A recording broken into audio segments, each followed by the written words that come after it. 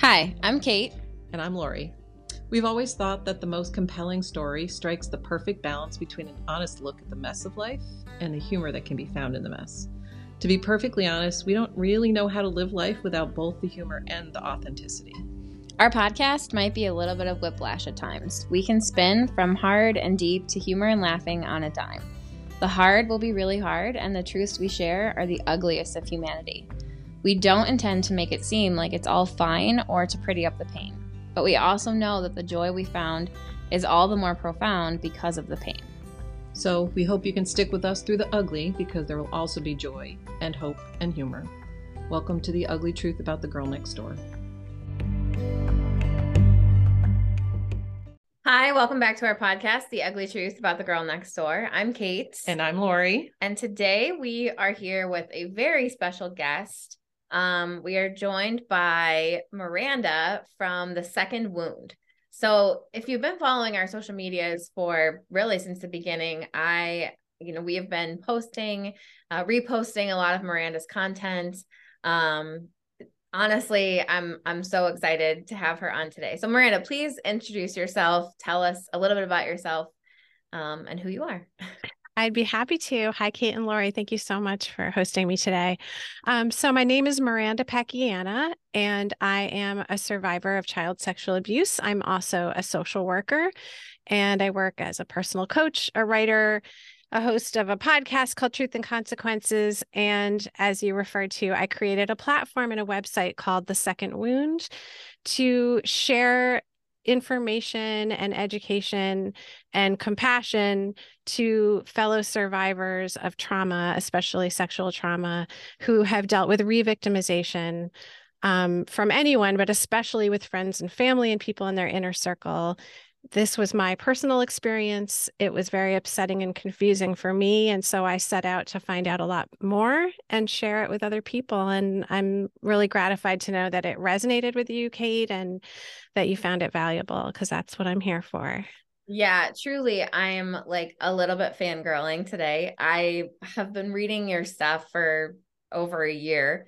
And I remember when I first kind of stumbled upon your website, just feeling this weight of like, oh my gosh, like I'm not alone in this. Like I'm not crazy. The reality of what happened in the aftermath, the reality of the church's responses, my brother and sister-in-law's responses, is like a real thing that is very, very difficult. So I just known and right. Like it's this known. is not new. Yeah. It felt so validating to feel like, yeah, it's not me. This is a real thing that happens. Exactly. Yeah. So, and yet I just want to comment, like we tend to act like we're surprised when it like when we become aware of it, we're surprised, but it's been happening forever, and it happens That's right. to lots and lots of people. But again, who's talking about it except Miranda? Yay, Miranda.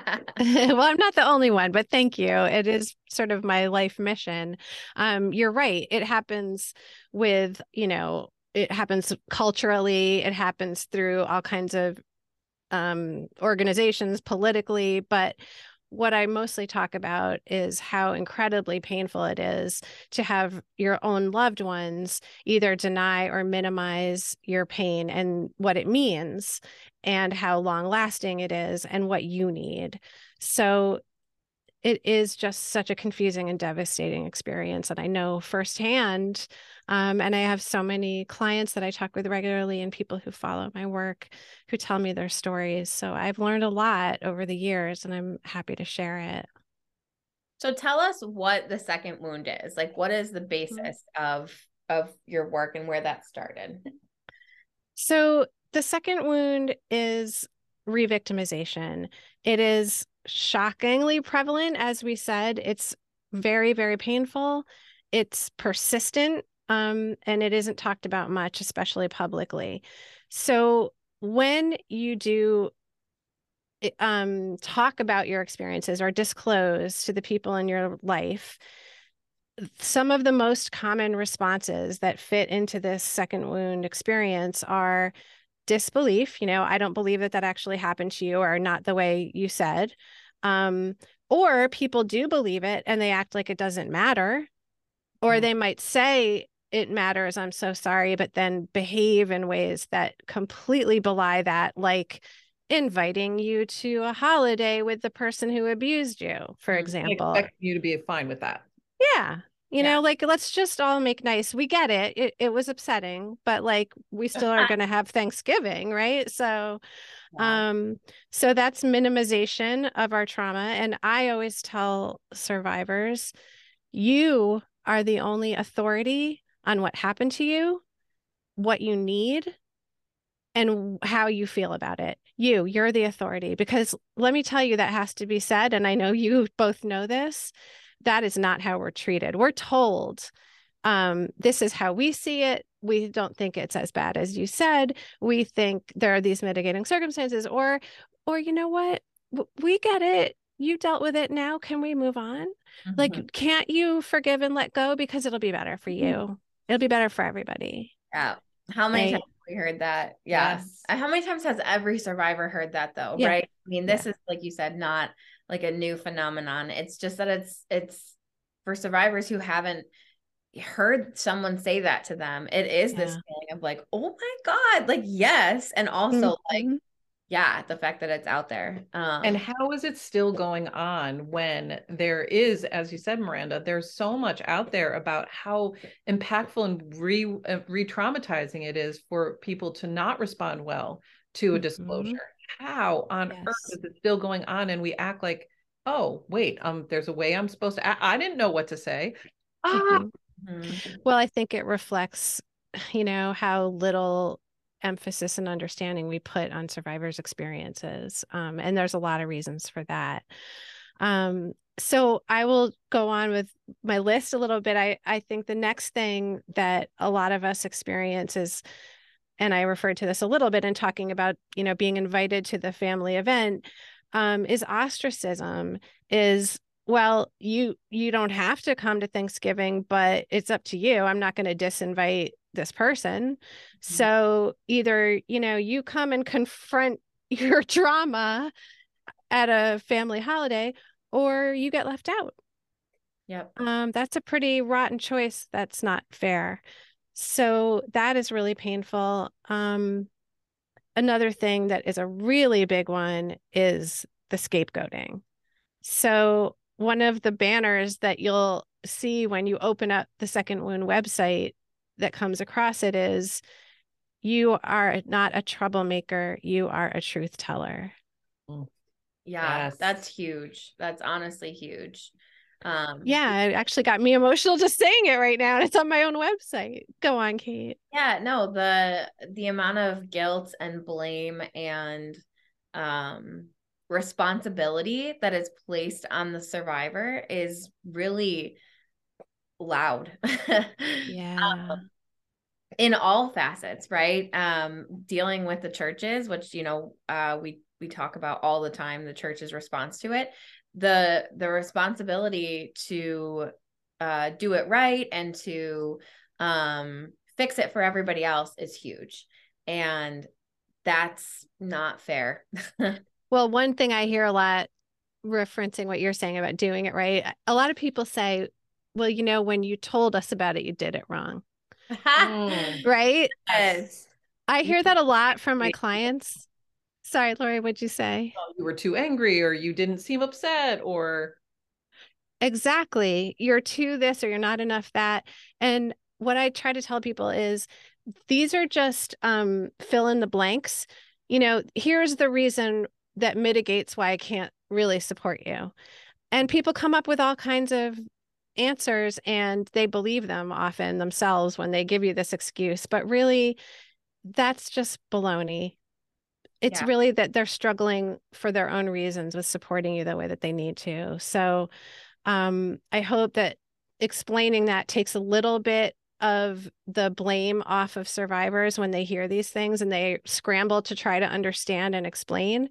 I don't think your explanation is really going to get through, because it's not really about how you behaved. And that is a lot of what happens to scapegoats in the family. I call it, a backwards, upside down world, where people aren't as upset about someone traumatizing you as they are about you talking about it and continuing to talk about it and saying, okay, well, now I need to bring up the implications. Is this person safe? What about minors in the vicinity, okay, in the family or in the church or wherever it is? People who don't want to deal with it, they might be able to go along with you a little bit at first, but once you stay on this track and you're bringing up all these angles that need to continue to be addressed, you're going to get pushback if people aren't in it with you. Absolutely. Yeah. No, I'm honestly, we get that all the time just in doing what we're doing. And that it's like people are with us until they're not, until it hits too close to home, or it forces them to do something different about it. Right. That's the experience with the churches. Like, okay, like we believe you, but also like we're not willing to remove people from our building to protect children. And like, why are you still talking about this? Like, like I'm still talking about it because you still have offenders in your building. I'm still talking about it because you haven't done anything to make it better. But yeah, the onus is placed back on us, on me. And and it's like when you're in it, you kind of just can't believe it's happening because it's so backwards and upside down. And if you truly care about the safety of kids, just to start there, then how can you overlook this? You really can't, even if it's inconvenient, even if you're going to get backlash, even if it's messy, even if it takes money away from your church and it gets your church in the headlines. That's all worth it, right? Yeah. Right. And absolutely. You could also be in the headlines saying this is an organization that handled this well, that it was a messy part of their history, but they stood up and showed up and made sure that they made things right and kept people safe. Yeah. Exactly. And I think the problem is, there's no one problem, but you're talking about a church, often same thing with a family. There's power dynamics there. There's hierarchies. People don't want to shake that up. Absolutely. And there are favored ones, right? Often in family, yeah. There are the golden children, whether it's absolutely an organization, a church, a family.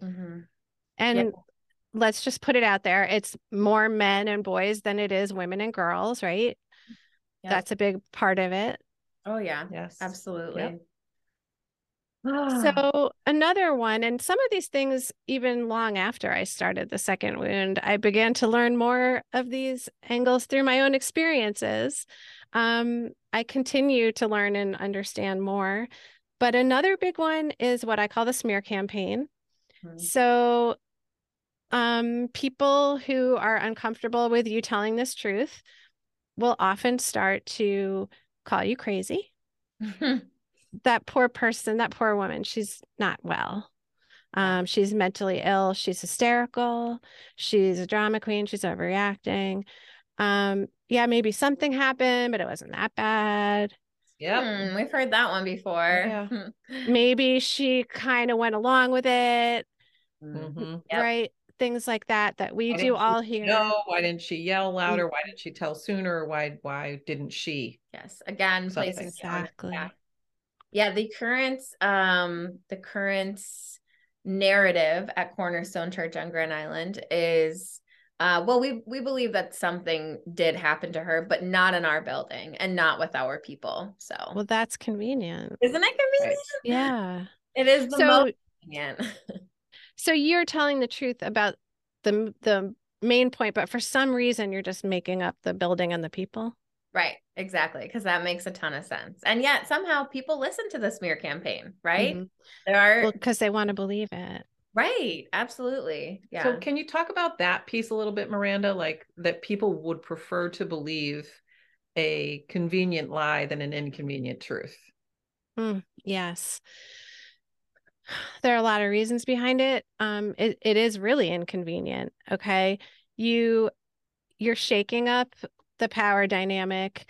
All of a sudden you're making it uncomfortable about who can come for Thanksgiving and who can't, or who is going to have to be asked to leave the church or sued or arrested. This is big shakeups in people's lives that they would really rather not think about. I think that's another part of it is I think people don't want to believe that this is true because it's really devastating and upsetting. Yeah. And I could have a little bit of empathy for that, but that's still your responsibility because we have to deal with it. Yep. We all have responsibilities as citizens of our society. Yep. And that happens more so with people who have, I think, who have their own histories they haven't dealt with, whether it happened to them or it happened in their family or someone they love is a perpetrator. Maybe they're a perpetrator. Maybe they're a bystander and they never did anything. Yeah. So we're touching on some things they really want to just push aside and brush under the rug. And it's really, really hurtful. Mm-hmm. And I ask people to think about, you know, what are your morals and values? Are you against child sexual abuse? Are you against sex trafficking? You know, most people would say, of course I am. Right. I'm a good person. Of course I It am. also, it doesn't happen in my backyard.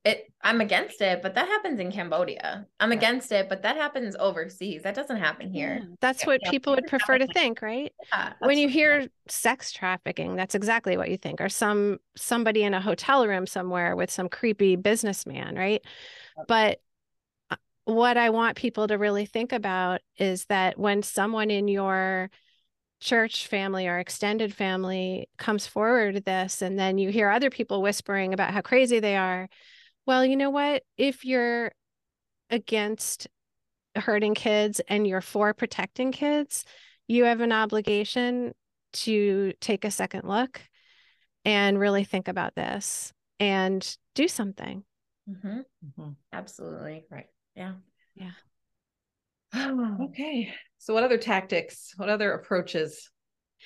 Well, one thing I would like to mention too is one of the reasons that I believe, as someone who has experienced this quite a bit, one of the reasons it's so devastating is because I see it as echoing some of the worst parts of being abused.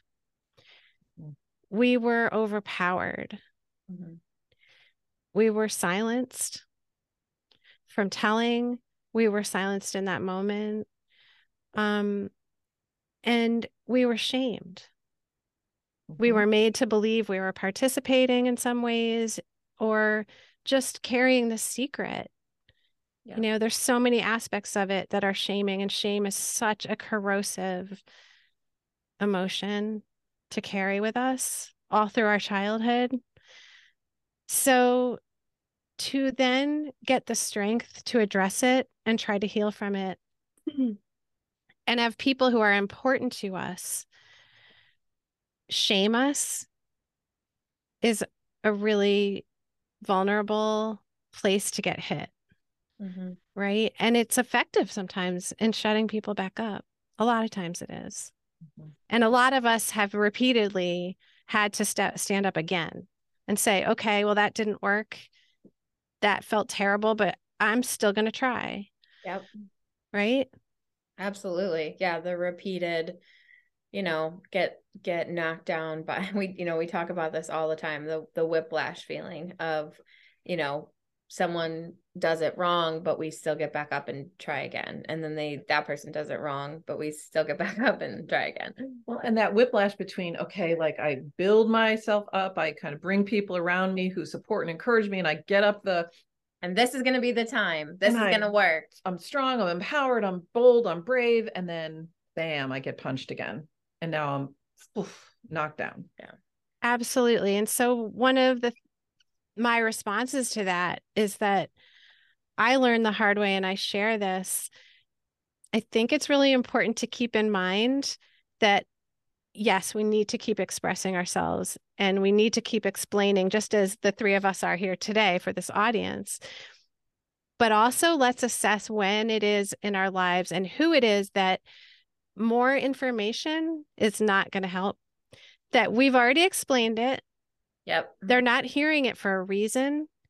And man, I'm a communicator. Like, that is what I do. I am good at it. I wrote emails. I wrote letters. I yelled. I talked quietly and gently. I did therapy. I did everything I could. And some people just couldn't hear me. And I think it is important in life in general to be aware of when it's time to stop explaining and realize that you need to move forward and not waste your breath anymore. Yeah. Absolutely. Absolutely. Yeah, we've had to learn that the hard way too. Yeah, multiple times over. I think also Yep. being conscious of that when there are current day safety concerns, that's even harder to do, whether it's safety concerns for other children who are Oof, perhaps in a yeah. vulnerable position, or for Kate, her own current day safety concerns, to again make the distinction between, yeah, I'm done trying to convince you, but I'm not done talking about it. Absolutely. Yeah. We've kind of come to that place of, with the chapel or with Cornerstone or with, some of my The public. Yeah, the Some of the public, public. right? Is we're done maybe explaining and trying to convince you and trying to, here's more details so that you'll come alongside, right? There's a level at which you have to say, okay, right? But it doesn't mean that we stop talking about it. It means that now we just keep pointing out this church still has offenders in their building. This church still is doing it wrong. So if you're a victim of sexual abuse, probably don't disclose there, Wow. Yeah. That's just a really important distinction. I appreciate you saying that. Yeah. yeah, bringing awareness to the issue versus trying to bring people alongside to convince them. Those are two really different things. And that's kind of where we find ourselves today, even. And updating people with the facts, like you said, like there are offenders in that building. Think twice before you put your child in the daycare. Yeah. Right? And there's going to be people who, right, like you said, you will never ever convince them. They're going to put their kids in the daycare and they're going to go along their life. And that's their choice to do that. Yep. But they will never, ever again be able to say, I didn't know. And that's where we have to land. Yeah. But yeah. And I will also say, while you're being aware of not wasting your breath, also don't give up hope, because, it's a fine line. I mean, I guess you have to remain vulnerable to some extent, but there are people who do come around on occasion. There are people who wake up, just as survivors wake up, and that the average age of disclosure of child sexual abuse is 52, which is staggering, right? I work with lots of clients older than that who are coming to terms and changing their lives in their 50s and 60s, right? Which is so admirable. People do wake up, and I would never bank on it with a particular person, right? But it happens.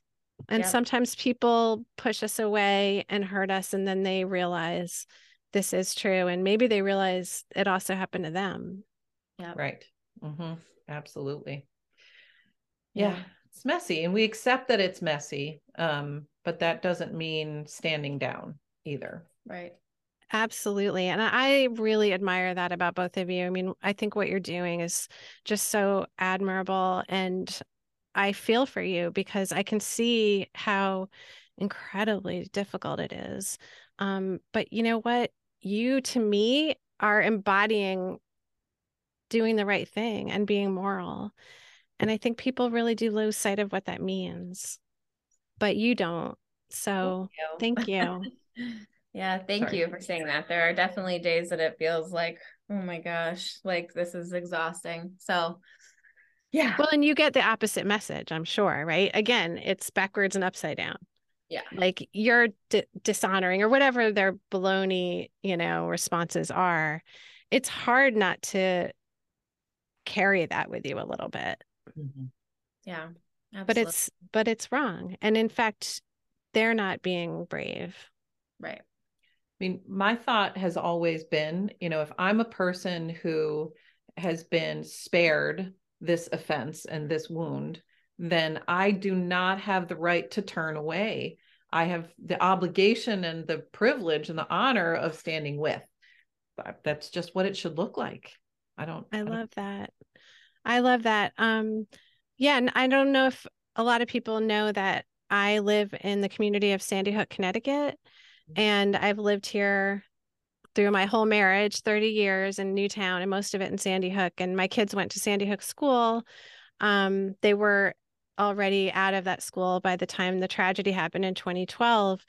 But, obviously our community was devastated by it and still is to some extent. And lots of people's lives will never be the same.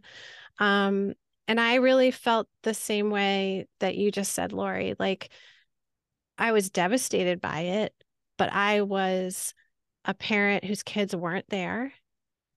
Not only did my kids not die, but they were not they were actually horribly traumatized, because we all were, but not to the extent that those children were in the building, and that my neighbors were dealing with their friends' kids dying. And so I felt exactly the same thing. Like, it was my obligation to step up and do something, and take a stand to try to stop this kind of violence. Um, I think, looking back, I wish I had done a little bit less, because I see now how much my own kids needed me too. It's hard to walk that line, but I do think that's part of being a citizen of a society, right? It's like, we have to take on these causes, especially when they are devastating kids Right. or anybody. Yeah, absolutely. Yeah. So it's about, I think, for those of us who are not the survivor directly impacted in this moment, to do the hard thing of dealing with our own emotions around whatever it is. So the people who are, perpetrating these second wounds are doing so as a result of their own internal emotional response to whatever information is being put out there. And right. They're not living up to the expectation that they will manage that, so that they can show up in a way that is meaningful and helpful. Yeah. And that's right. And sometimes, sometimes their reasons are pretty flimsy. I mean, sometimes it's like, I think a lot of perpetrators purposely set themselves up in life to have power and to have money and to have influence. And one of the reasons they do that is so they can get away with this stuff. A lot of people are benefiting from that perpetrator and don't want to lose the goodies that they get, or even just the status or the proximity, right?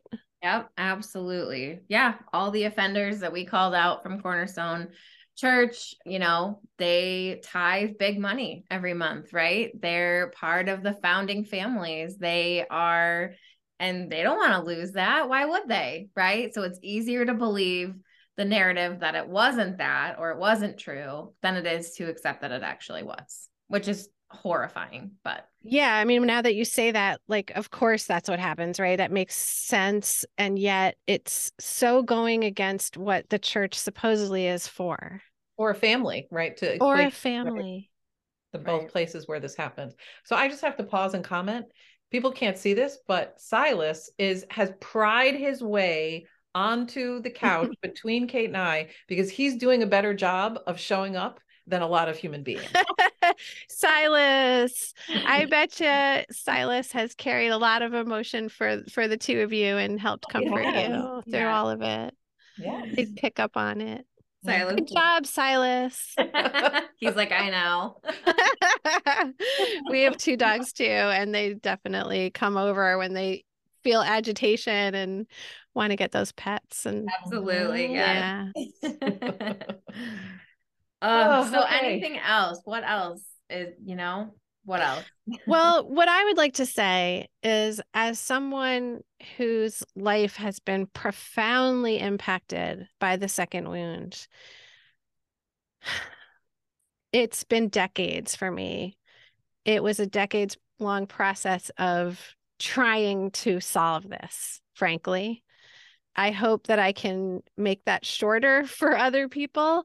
But I also want to say, you can still have a good life.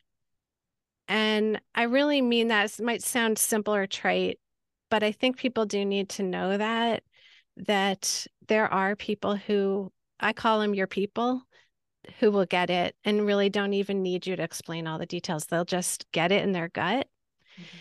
And if you can just find a couple of those people and start to build a support system for yourself, take care of yourself, and live in your truth, because, this did happen to you. And whether you push it down and ignore it or not, it's going to affect you. So you might as well live in your truth. And I've chosen to do that. And neither road is easy, but it sure feels good to be authentic and be able to speak freely and have people in my life who care about me and are proud of me and want to listen. Yeah. It's not the people I thought it would be originally. Yeah. Except for my husband, who's been with me every step of the way, who's, the first person I disclosed to after I told my therapist. And I do think also a lot of people don't feel, sometimes they don't even know what happened to them until they're in a place where they're away from it and they're safe. And so for me, that was getting married and to a safe person and moving away from home. And he has definitely helped me get here. But that you really can still go on to be healthy and have a good life, I think is really important to share with people.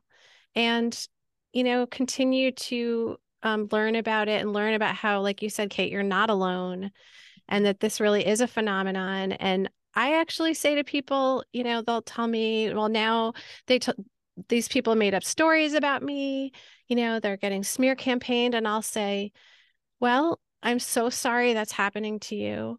And also, it's so freaking unfair, but also, like, you're standing hand in hand with an army of incredibly brave, powerful people. And you're one of us. Welcome to this club. We're all getting it. Mm-hmm. Yeah. Right. So you're not alone. You're not powerless. And we have each other. And I hope that people will come to my website and follow, my social media platform too, and maybe listen to the podcast because it's about trauma in general and its aftermath, but we do talk about this kind of thing quite a bit. And I did, if I can plug, I just interviewed the incredible Dr. Judith Herman, who wrote the book Trauma and Recovery and has a new book out. And that was really like a career moment for me. It was really exciting and wonderful. So there's a lot to learn through my resources too. And I hope that people find it helpful. Absolutely. I know I definitely have found your information helpful. Thank you. Yeah, like I said, it was really a moment of just, oh my goodness, like this, yes to all of this. So thank you for what you do. That's yeah,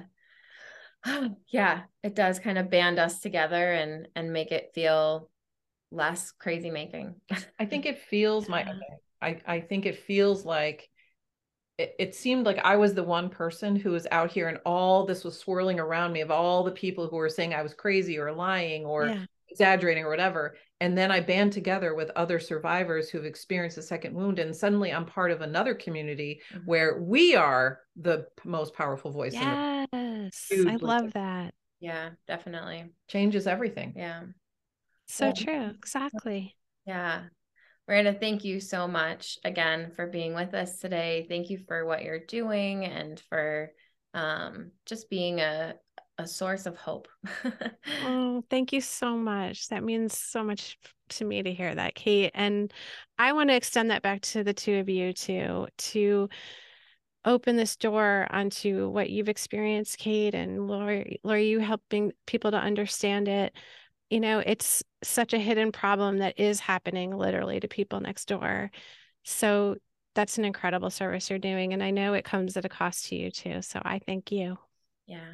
Thank you. Thank you. All right. Stay tuned for next episodes. Bye.